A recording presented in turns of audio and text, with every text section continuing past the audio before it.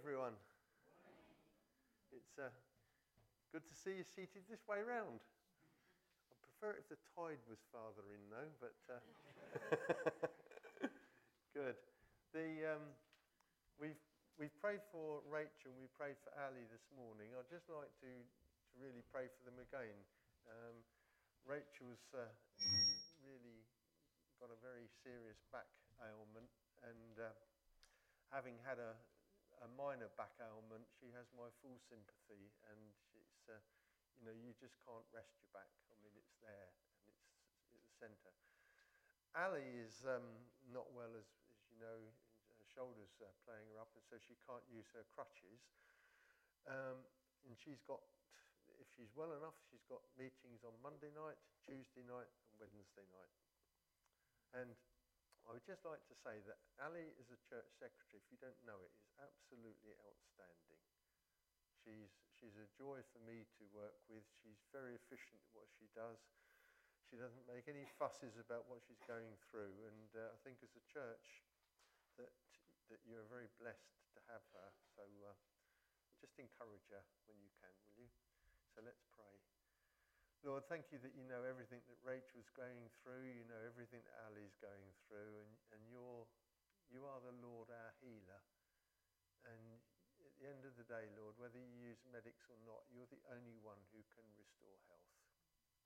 And we commit Rachel to you this morning, and we pray for your touch upon her. Lord, that you would just bring her to a place where her health is restored. And for Ali, with all that she has to contend with, Lord, we pray that you would just cause her to be able to just lead an ordinary or normal life, Lord, and to follow you and not to be burdened and distracted with all that she's going through. Commit them both to you now, Lord, in Jesus' name. Amen. Let's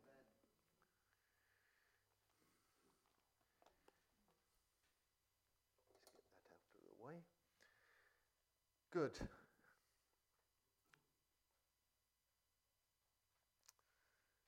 Where shall I start?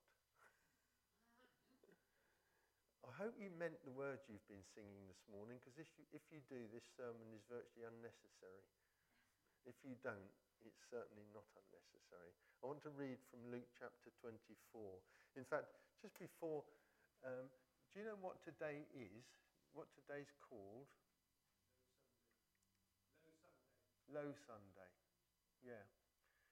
Low Sunday.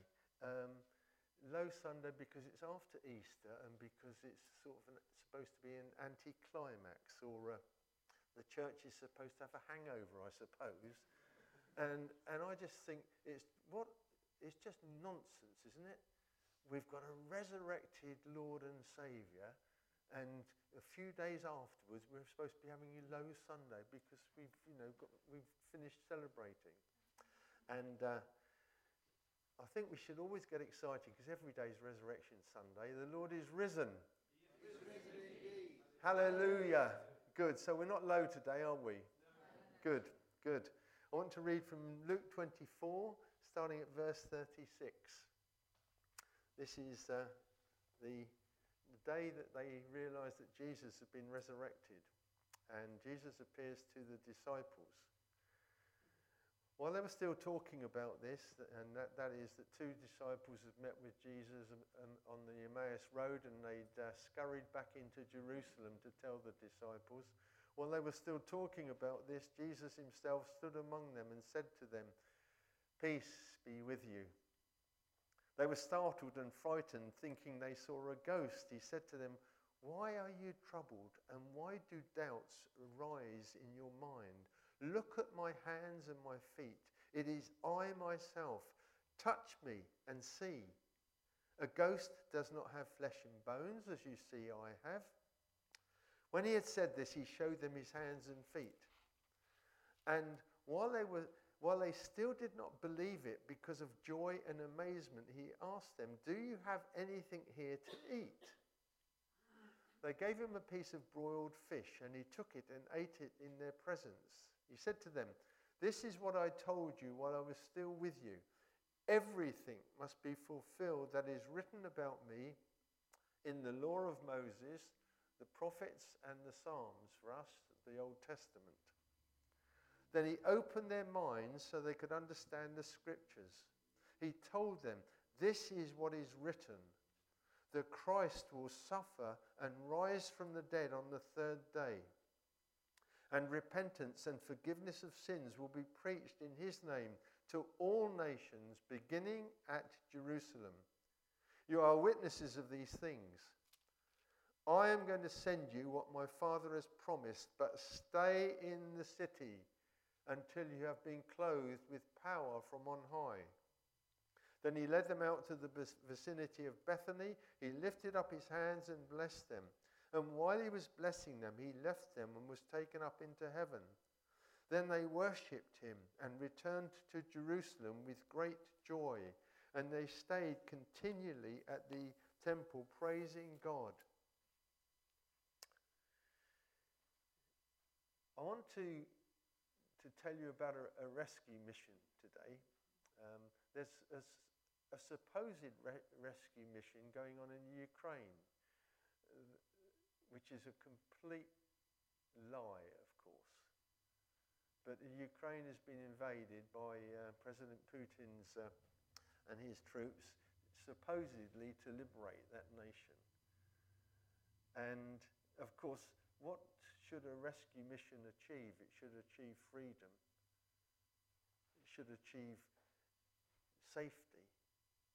All of the things which actually have been destroyed in the Ukraine. But this rescue mission is the ultimate rescue mission. And it's the rescue mission of Jesus. And it's good that last weekend, I understand that the celebration of Easter went really well here. And I'm delighted on that. I'm also delighted that it wasn't so good that it resulted in Low Sunday today. But we're resurrection people. And the rescue started in Bethlehem, when Jesus was born in Bethlehem. And it continued in Jerusalem, where he was crucified. And then he was resurrected. But something else had to happen for the rescue mission to succeed. If that had been all that happened, then it wouldn't have worked.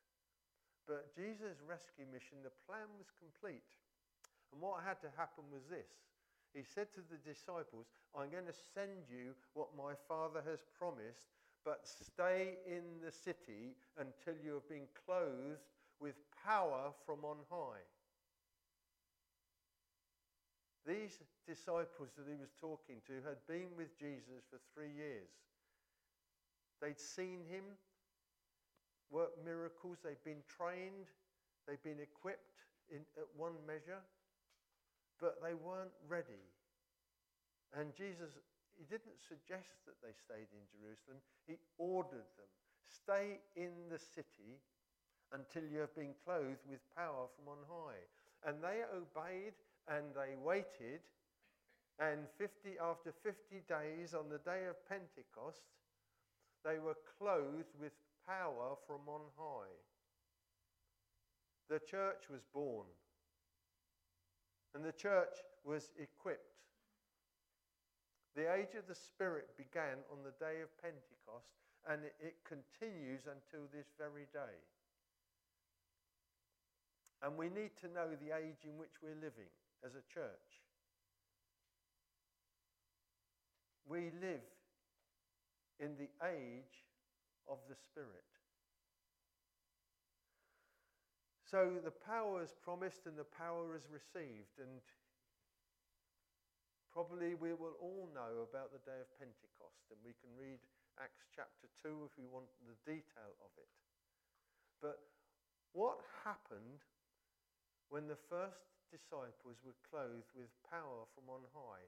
What happened? Because I don't think they had a clue what was going to happen. They just were told, wait, and you'll be clothed with power from on high. And they're waiting, wondering. But what happened to them? Well, every single one of them was filled with the Holy Spirit. It says they were all filled with the Holy Spirit. They had an experience. It was a unique experience, and it was a tangible experience. They knew that God had touched them. The word for power is a Greek word, it's dunamis, from which we get dynamite. They had a stick of dynamite put in their pocket. Something to make a difference in the world. And that power, that dunamis, is available to us and essential for us. So what happened though? What difference did the dynamite make? Well, I've got a few things I'm going to mention here today. The list isn't exhaustive, and the list could go on and on and on. But there's some very tangible things that happen to the church. Boldness instead of timidity. Paul writing to Timothy says, "For we did not receive a spirit of timidity, but a spirit of power and of love and of self-discipline." It seems that Timothy's natural personality he was timid. And although he'd been equipped by the Spirit, Paul obviously thought that he was in danger of reverting to how he had been before. But he said, you didn't receive a spirit of timidity. Just forget about that. It's power and it's love and it's self-discipline. That's the Spirit. To remind Timothy and to remind us. They received spiritual gifts. The gifts are in the Bible. There's gifts. Some people think there's 12 gifts. Some people think there's more. I don't think you can number them. But there are some gifts. On the day of Pentecost, some of the gifts were prophecy, speaking in tongues, and proclaiming the gospel with power. Worship becomes an intimate experience. I think I've probably told you the story before, and I'll tell it to you again anyway. That we had a lad in our youth group years ago, and he'd been brought up in church, and he'd been baptised, and he came to faith. And then he went away on a boys' weekend, and I'll never forget, he came back, and he was in his early 20s, and he came back, and he was different. And he asked me if he could give testimony in the church. I said, of course you can, and he told me what he was going to say. Well, he stood up before the church, and he talked about, I went away on the weekend, he said, and I was prayed for, I had hands laid upon me to be filled with the Holy Spirit. And he said, and I had this incredible experience. And this is what I'll never forget. And he said, and now I enjoy worship. He'd been brought up in church all his life and got into his 20s. And then he said, and now I enjoy worship. And it was just a joy to see him just come alive, to come alive. We become witnesses. The early disciples said, we cannot help speaking about what we have seen and heard. That silent Christians are just almost a contradiction. That isn't to say that we go and bore people and speak inappropriately, but that we've got a story to tell. We've got a testimony to share.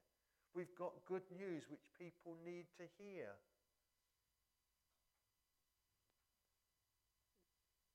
Joy, it talks about them being filled with the Holy Spirit and with joy. That's not something dependent upon circumstances. Our circumstances can be the same as people in the world. They can be very difficult at times. But the joy is above and beyond circumstances. And it bubbles up at times, at unexpected times. Love. You did not receive a spirit of timidity, but a spirit of love. And that isn't the love of the world. That is agape love. Love that's costly, but love that we receive and that we share. A hunger for the word. This book is God's living word. If you're neglecting it, then you're going to suffer spiritually. This is God's living word. He will speak to you. He will equip you. He will change you. He will encourage you. He will bless you. And yet it's so easy to neglect it. And I would encourage you that if this is a closed book for 6 days a week, or 7 days a week, start to read it. Start to feed upon it. Ask God to speak to you through it. And if you think you're too busy, forget that, because it's not true. We've all got time to read God's word. We may need to give up something else for it. But it's God's living word. Peace. The peace that passes all understanding. And to just remind you, and that what I've shared is just as the tip of the iceberg. There is so much more. But it's not a one-off experience. Praise God that there will be an initial experience, but it's an ongoing, or it should be an ongoing experience. The Apostle Paul says, be filled with the Holy Spirit. Present continuous tense. That we need to come again and again and again and say, Lord, I need you. I'm empty. I'm thirsty. I'm hungry. I'm desperate for you to enable me to be different. When King Saul was anointed with oil and the Holy Spirit, it says he was changed into a different person. And he started to minister in the power of God. Unfortunately, he had a character defect and his pride got in the way, and it all went wrong. But initially he was changed into a different person, released into being the person that God wanted him to be. And that can be true for all of us. God doesn't want us to be clones and to be the same as everybody else. Our personality at one level is the one that God's given us, but it can be transformed. We can be different, not by our own strength, not by effort. I went to 2 Bible colleges. One of them I met with God, and one of them I met with a book. I needed both, but unfortunately too many people go and meet with the book, but they don't meet with the author of the book. And their heads filled with knowledge, but their heart is just not warmed, not released.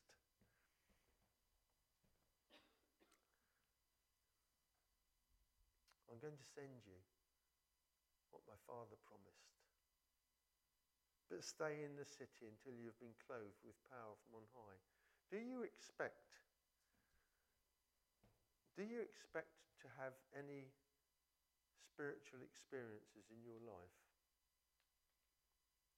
Do you expect God to surprise you in any way at any time?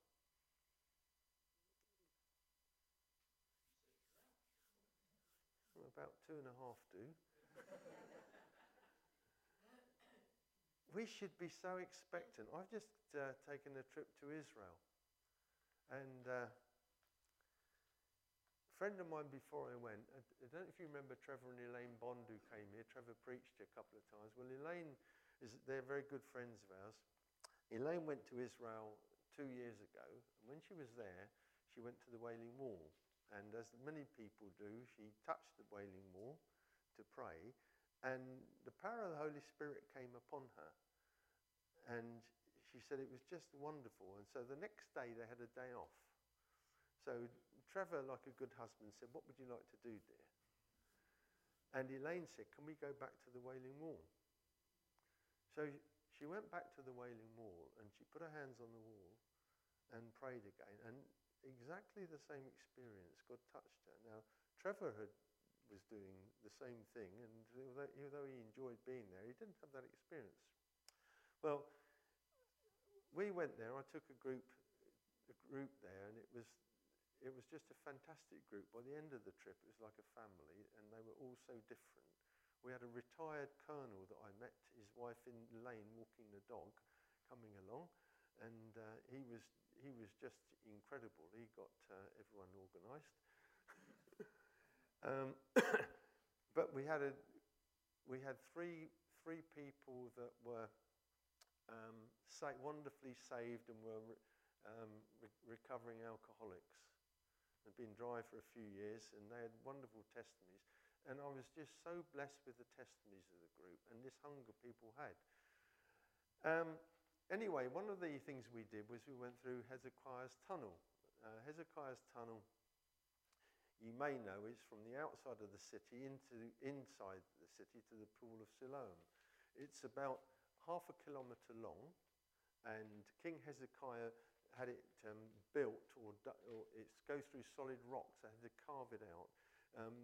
Jerusalem was under attack, so he wanted to stop the water supply on the outside, get it to inside of the city, so that they would have it and the enemy wouldn't. So they started to dig through solid rock for this tunnel, from the inside and from the outside. Well, they realized as they were getting nearer to the middle that they were going to miss each other.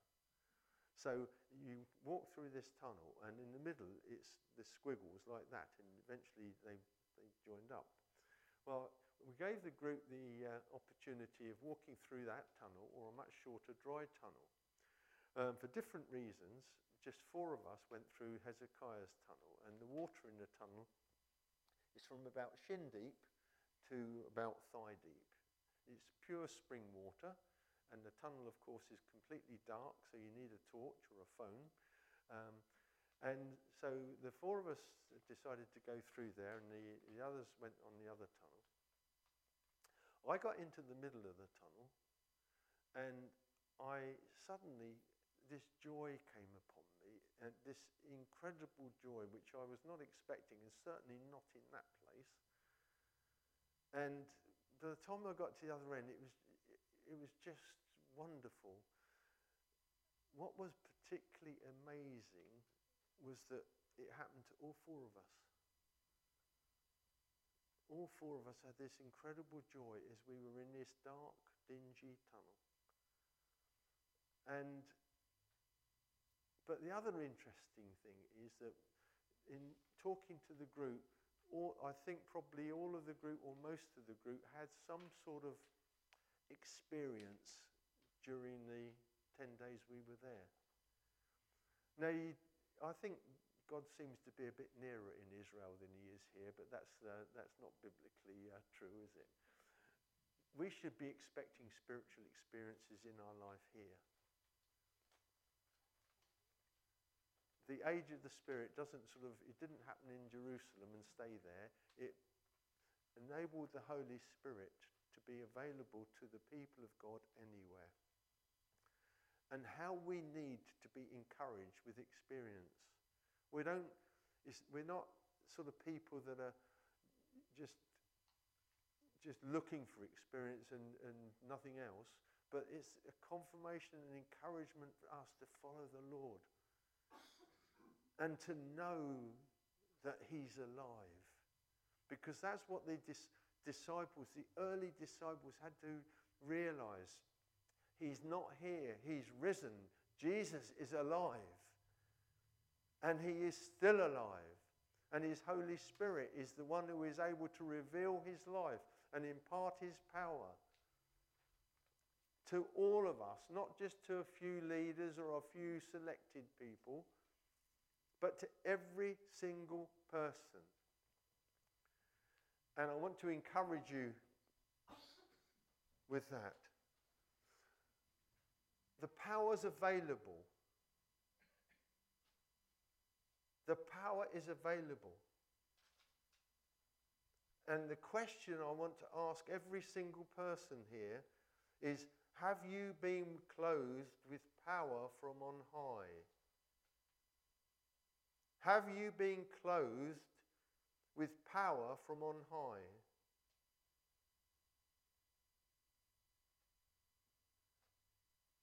We sang Love Divine. We're going to sing rather, Love Divine, all love's excelling. And the second verse, we're going to finish that, and I've chosen that particularly because of the second verse. It's interesting on your song sheet, because the more common, or perhaps more modern version of verse 2 says, breathe, O breathe thy loving spirit, let us all in thee inherit. Sorry, breathe, O breathe thy loving spirit into every troubled breast. Let us all in thee inherit. Let us find. Now, normally it will say, or quite often it will say, let us find the promised rest. But actually, Charles Wesley did write the second rest. Why did he write the second rest? Let me tell you why.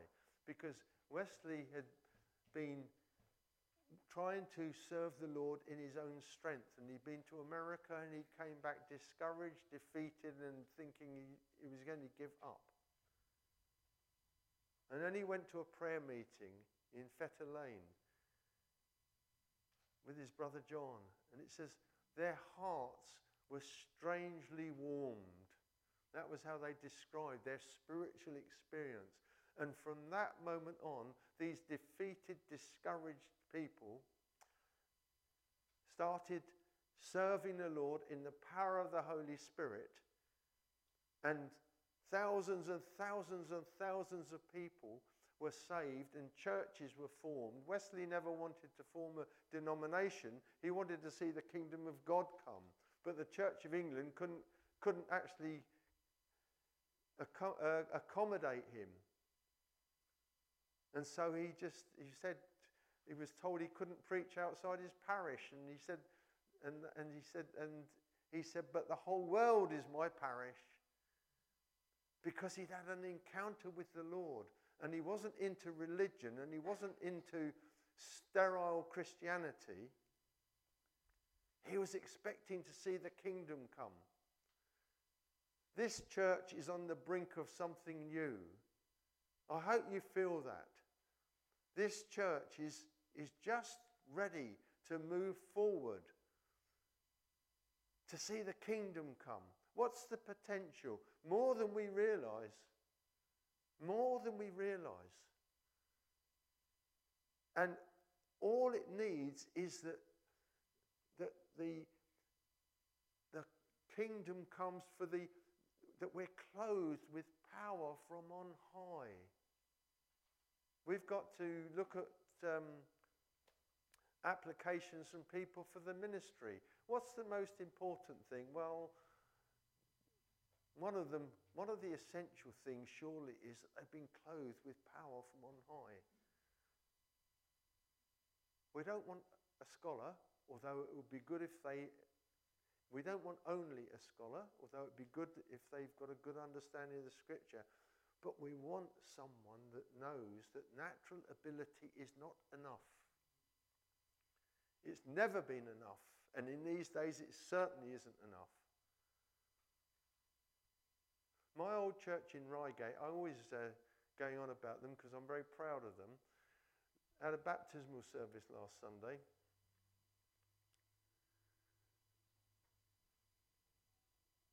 I wonder how many people you think were baptised there. Well, I won't ask you to guess. 21. 21 people baptized because they realized that they need the power of the Holy Spirit and not to be living and working in a religious democracy. The harvest is ripe, the people are ready, and so often it's the church which is just stuck. But we don't need to be.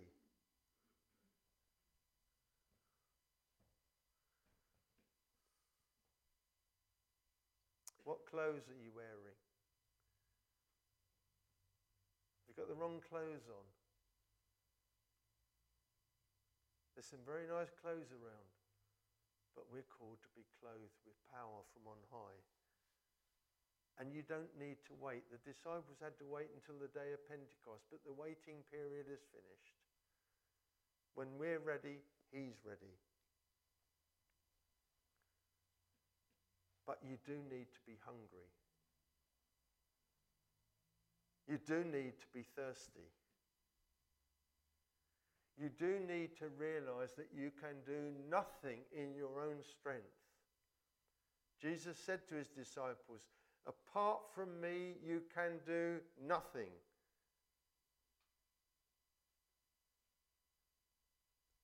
And you do need to be prepared to step out of your comfort zone.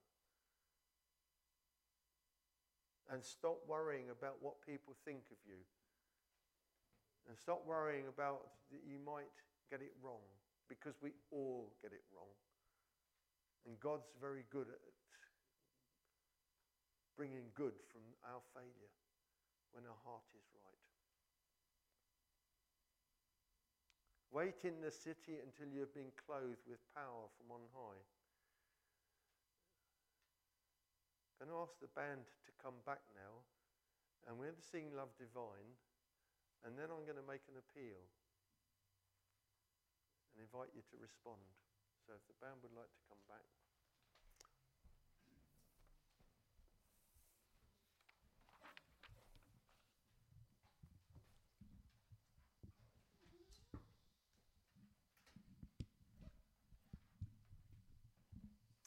Okay, let's stand and let's worship the Lord.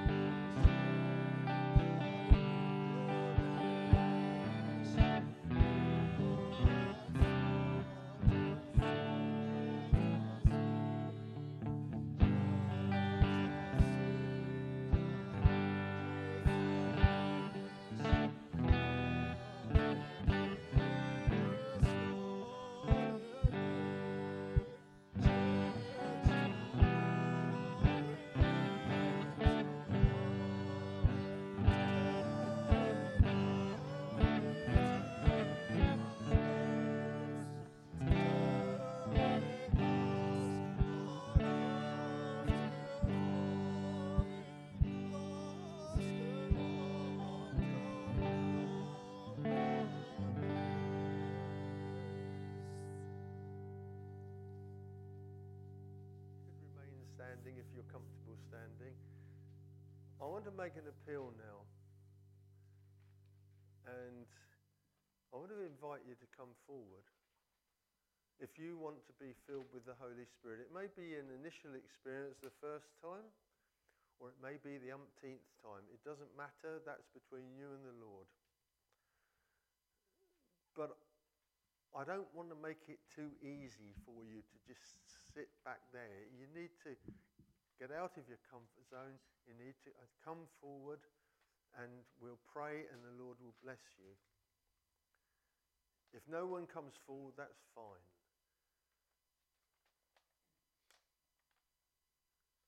But if you do come forward, God will touch you in whatever way he chooses. He has promised to clothe his people with power from on high, and that power is essential for every single one of us. And it's biblical. This is not me just on a hobby horse. This is biblical. This is Christianity as it's meant to be.